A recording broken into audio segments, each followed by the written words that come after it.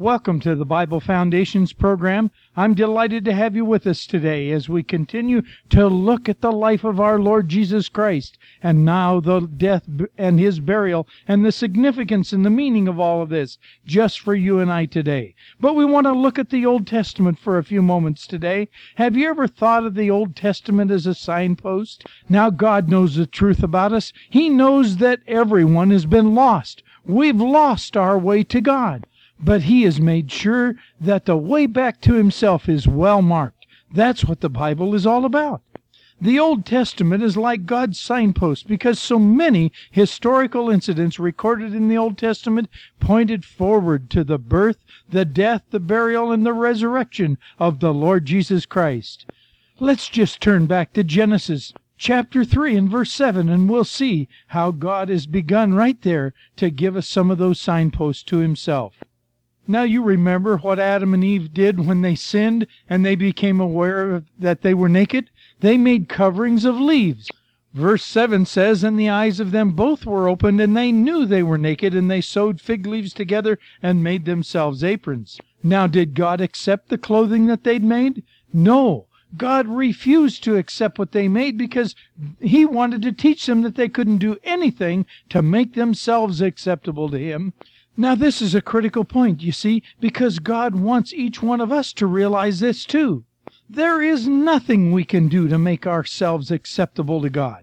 Going to church, providing for our families, doing good deeds, giving to the needy, taking care of the environment, all of these things we should do, but none of these things will make us acceptable to God. What about you? Are you trying to do something to make yourself right before God? If you are, you need to realize that what you're doing is no more acceptable to God than the clothes that Adam and Eve made. No matter how hard we try, we can never make ourselves fit for heaven by the things that we do. Now verse 21 says, "Unto Adam also and to his wife did the Lord God make coats of skins and clothe them." God refused to accept the clothing that Adam and Eve had made. Instead, He Himself killed animals and made clothes for them. Similarly, God refuses to accept anything we do to make ourselves pleasing to Him. But because He loved us, He sent His Son, the Lord Jesus, to die for us so that we could be made acceptable to Him. How then must a person respond to God in order to be accepted by Him? Well, to be accepted by God, a person must first admit that he's a sinner and refuse to trust any longer in what he can do. Every person to be accepted by God must put his faith in the Lord Jesus Christ as his Savior, his deliverer, the promised one, believing that when Jesus died on the cross and shed His blood, He made full payment with His life for our sins. You see, if you put your faith only in Him, then just as God put clothes that He had made on Adam and Eve, He will forgive your sins and accept you as perfectly right before Him. Now make sure you understand that God will accept you not because you are sinless, but because the Lord Jesus who died in your place is sinless. Everyone who trusts in Him alone are forever accepted by God because they are clothed or covered with the righteousness of the Lord Jesus. Now let's move on and consider the events of Cain and Abel, Adam and Eve's first two sons, who both brought offerings to the Lord. In Genesis 4, 1-5 we read, "And Adam knew his wife, and she conceived and bare Cain, and said, I have gotten a man from the Lord. And again she bare his brother Abel. And Abel was a keeper of sheep, but Cain was a tiller of the ground. And in the process of time it came to pass that Cain brought the fruit of the ground as an offering unto the Lord. And Abel he also brought the firstlings of his flock and of the fat thereof. And the Lord had respect unto Abel and to his offering. But unto Cain and to his offering He had not respect. And Cain was wroth, and his countenance fell."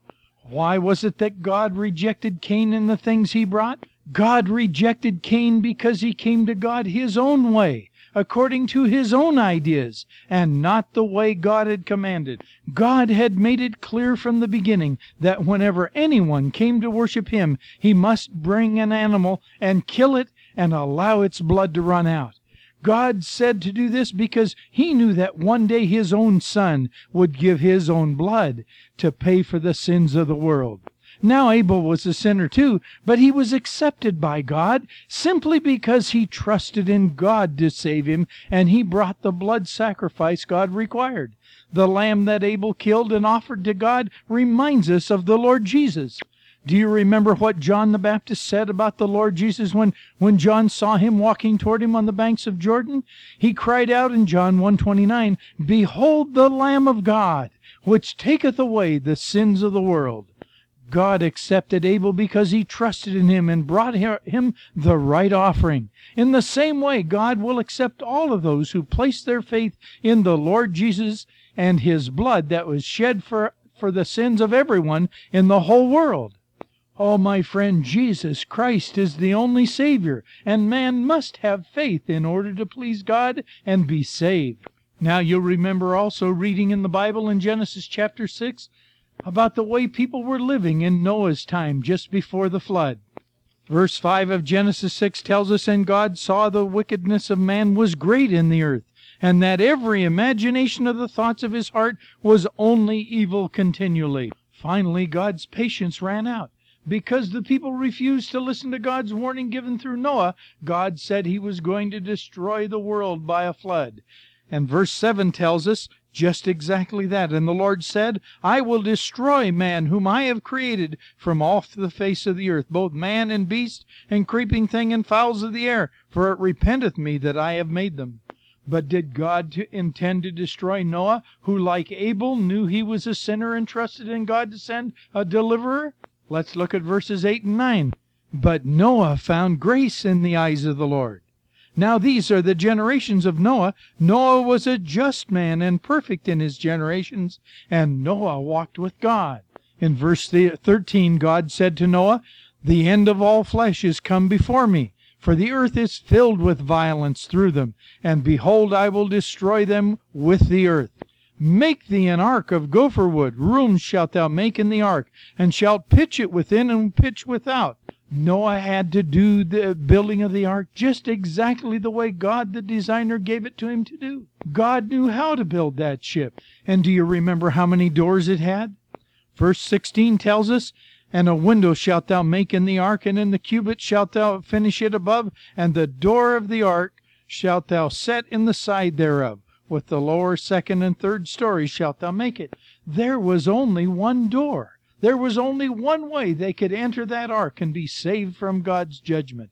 Before the flood came, the animals and Noah and his family entered by that one door, and God shut them in. Inside the ark they were safe from God's punishment of on the sinful world. Everyone outside that ark died in the flood because they refused to believe God and enter in by that one door.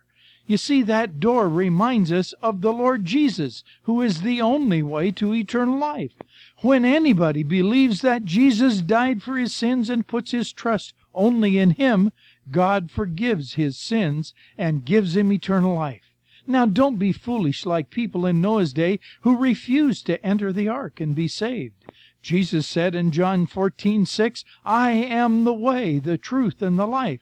No man comes unto the Father but by me."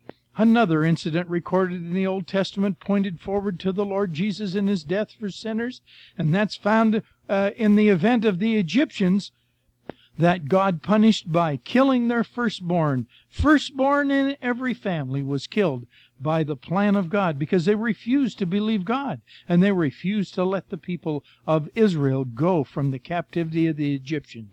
You see, the Israelites would have lost their firstborn too, but God had made a way of escape for them. God commanded the Israelites to choose a lamb that was in perfect condition. Exodus chapter 12 verse 5 says, "Your lamb shall be without blemish, a male of the first year, and ye shall take it out from the sheep or from the goats." These perfect lambs of the Israelites remind us of the Lord Jesus. He was born without sin. He lived a sinless life.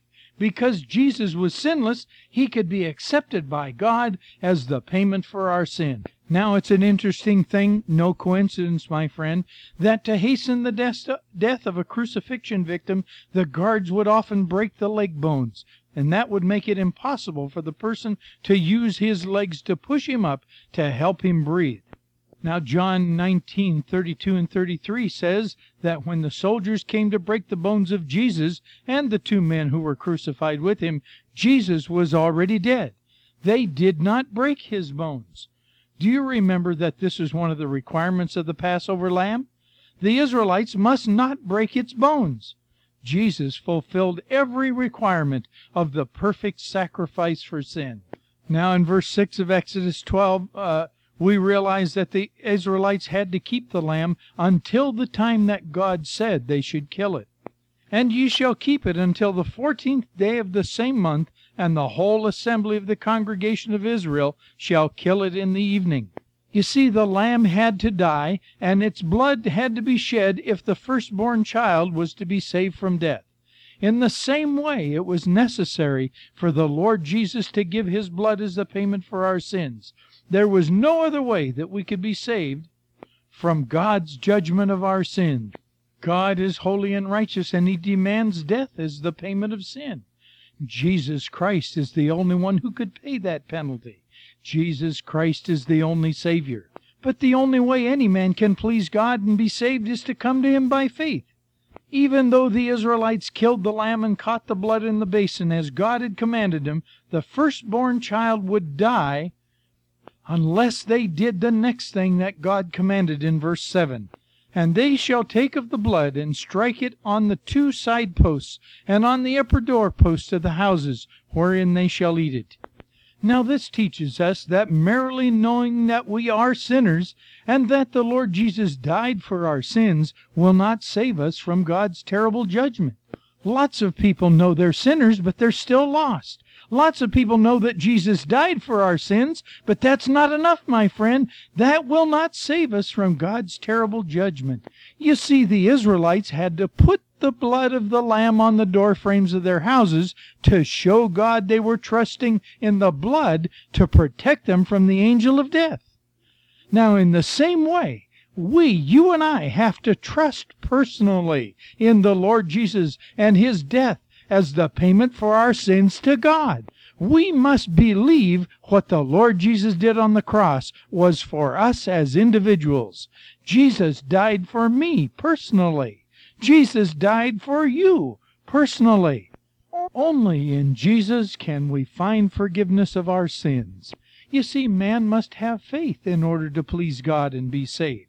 That's the application, my friend. Just mere knowledge of who Jesus is and that he died on the cross for sinners is not enough. We must apply it to us personally, confessing our personal need of him, recognizing that he died for me. He died for you to forgive our sins.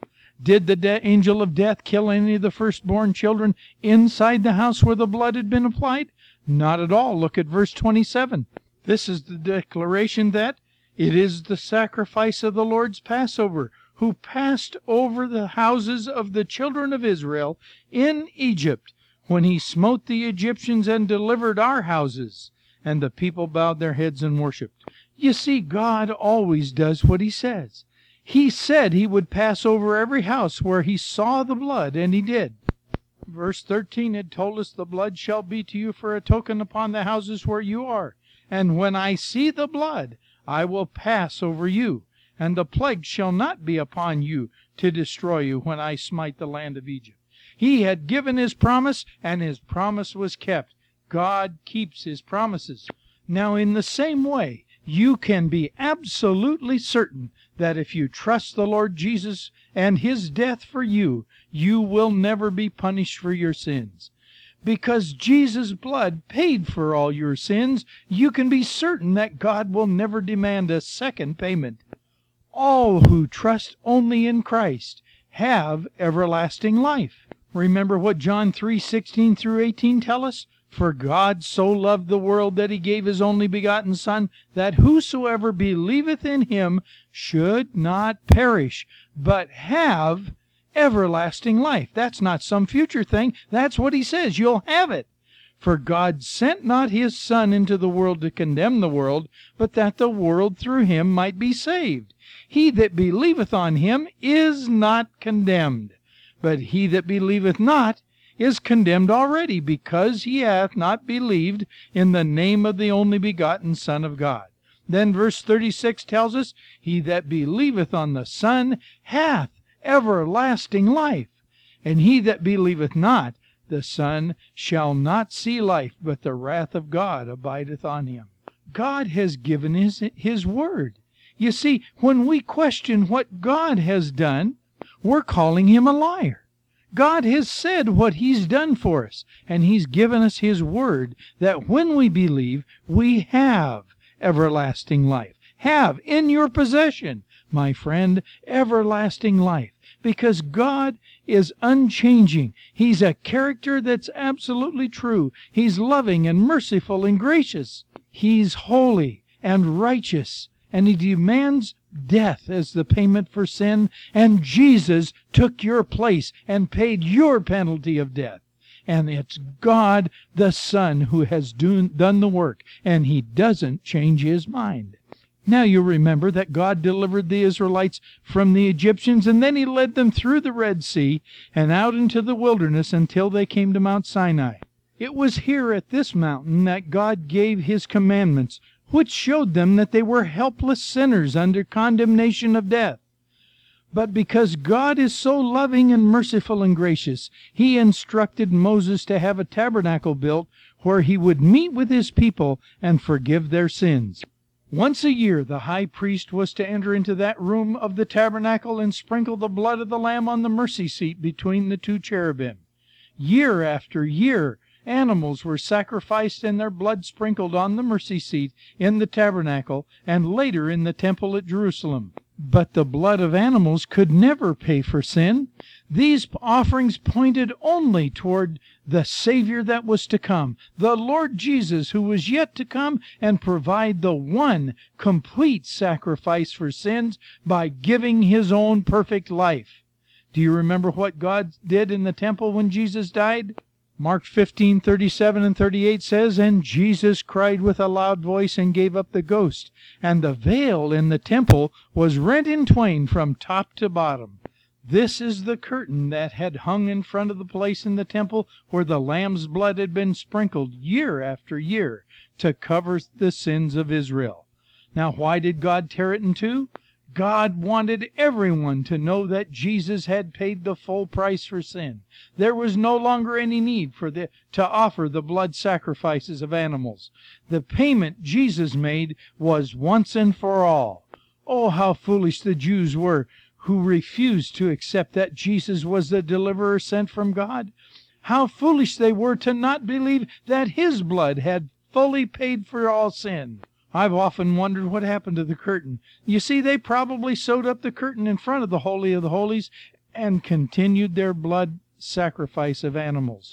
It wasn't necessary anymore. They should have recognized this. How foolish it would have been for them to do that when the price for the forgiveness of sins, of all sins, had been paid for by Jesus once and for all.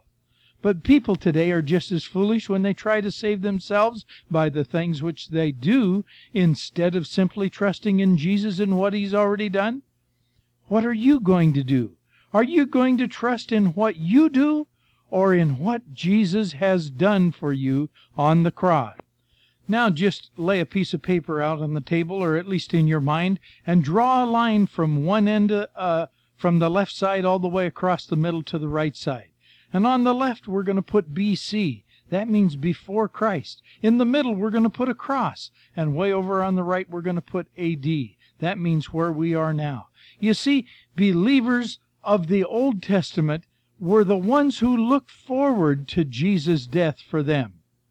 Then there were the people who lived right at Jesus' time, and there are believers who saw Jesus' death for them at that time. And now we, who are believers, look back to Jesus' death, realizing that he's done the complete job for us. Now it's been said that there really are only two kinds of religion in the world. There are many names of religion, but when you boil it right down, there are really only two kinds of religion. There is the religion of do, and there is the religion of done. Most religions of the world, regardless of what their name is, have a system of do's. You have to do this, you have to do that, you have to do another thing. You have to bow down toward a certain part of the world 5 times a day and say certain prayers. Others use prayer artifacts, and they have to say prayers for whatever the situation there is that is special. Others put trust in carved images. Others yet put their trust in simply going to church and singing songs. All of these things give good feelings, and when a person has given any attention to God, one has a sense that they're on the right track, even though there's no deep inner satisfaction. In fact, often it seems like the more we do, the worse things get. And so we do more things, and we become slaves when the price has already been paid. The price has already been paid on the cross for sins, my friend. For your sin and mine, Jesus was the sacrifice once, and He sacrificed that one time as a sacrifice for sins forever. Your sin has been paid for if you've placed your faith in the work of Jesus Christ on Calvary. Nothing else is needed. It's His work that we must trust in, not what we do. Now, the Bible tells us that we must come to God God's way. And in the Old Testament, coming to God God's way was involving the blood sacrifice of an animal. But all of this was a picture of the one perfect sacrifice that would pay for sins once and for all. Hebrews chapter 10 verse 4 says, "For it is not possible that the blood of bulls and goats should take away sin." Chapter 9 verse 22 says that without the shedding of blood there is no remission of sin, so blood had to be shed. But the Old Testament blood sacrifice of animals was not taking away sin. It was only a covering for sin, a temporary thing, as people were looking forward to the promise of the deliverer. Jesus Christ was the one who would deliver us from the penalty of sin and death, eternal separation from God, which rests on every man.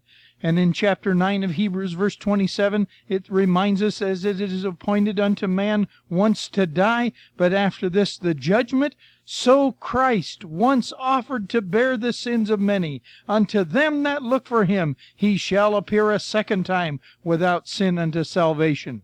Jesus came as an offering to bear the sins of many. He came to bear your sins on Himself, and He's the only one that God the Father ever turned His back on. He has not yet turned His back on you, my friend. He continually calls out, as we've seen God the Father do throughout the Old Testament, in His mercy. Now you remember that mercy is God not giving us what we deserve. What do we deserve? Immediate death for sin. God had told Adam and Eve, "In the day that thou eatest of the fruit of the tree of the knowledge of good and evil, you shall surely die." And they did die in their relationship with God. And yet God called out to them. He gave them hope in a moment of absolute despair. They knew they deserved physical death right on the spot as well. But God gave them hope in their moment of judgment. God gave them the hope of one who would be born of the seed of the woman, the one who would be the deliverer, the one who would deliver mankind from the power of Satan and sin and death. They were separated from God at that moment. Their relationship with God died. And that's a death, my friend, that we have a hard time comprehending, because we've never known the kind of a relationship that Adam and Eve had with God. But He says we're sinful and we're separated from Him. And because of our sin, we deserve to die. And death, the penalty of death, rests on every man because of their sin. Why is it that we do the things that are not pleasing to God? Why is it that the things come from the heart of man that are so deceitful and so immoral and so continually against the nature of God? Because we have no life connection with God. It's been severed. It's been cut off. We are spiritually dead unless we come to God God's way. And that's what God gave to Adam and Eve in that garden. He gave them the hope of a salvation to come, the hope in a deliverer. God gave them not what they deserved. That was the expression of His mercy. Yes, He did judge sin. There was physical consequence to sin right at the time, and there is yet today. But God extended His grace to them and giving them the promise of hope, giving them what they needed, not what they deserved on that moment. My friend, God has never yet given you what you deserve, and He's offering you a way of escape. That's His message through the Bible to all mankind in every generation is, look unto me and be saved, all ye ends of the earth. For I am God and there is none like me. Oh, my friend, the mercies of God are new every morning. Every morning you wake up, you can thank Him for His mercy, for He has not required of you as yet the payment for sin. But He will. He surely will. And the only way of escape from that payment of sin is faith in the finished work of Christ. The work on Calvary that was done as the payment of sin of all mankind, for you and for me included. We have been given one more opportunity to believe in the Lord Jesus Christ and be saved. Believing that, yes, we are sinners, agreeing with God that we are absolutely unacceptable to Him as we are. Voice it to Him today, my friend. Tell this to God. God, I know that my sin makes me unacceptable to you, but I place my faith in Jesus Christ and His death as the payment which satisfies you for my sin. That's what God accepts. He cannot accept anything else. I don't care if you go to church or sing songs or do right things for 100 years. It won't be enough to satisfy God. The only thing that God is satisfied with is the payment for sin by Jesus Christ. Now you can just go on and pay your own payment, but if you do, the penalty of death, eternal separation in hell, eternal torment, being able to recognize what you should have done, like the rich man. Remember how he called out for Abraham to send Lazarus to put a little tip of water on his tongue. But no, it couldn't be done. And then he cried out for Lazarus to go back from the dead and warn his 5 brothers.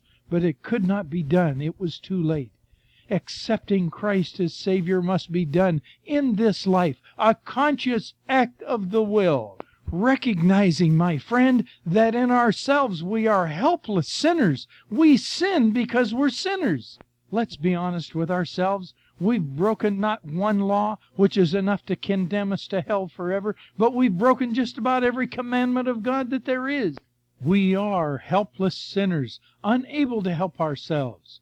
And so we must turn and look to Him who has been lifted up, who died on that cross as the payment to satisfy God, the payment for sin that would satisfy God once and for all who would believe.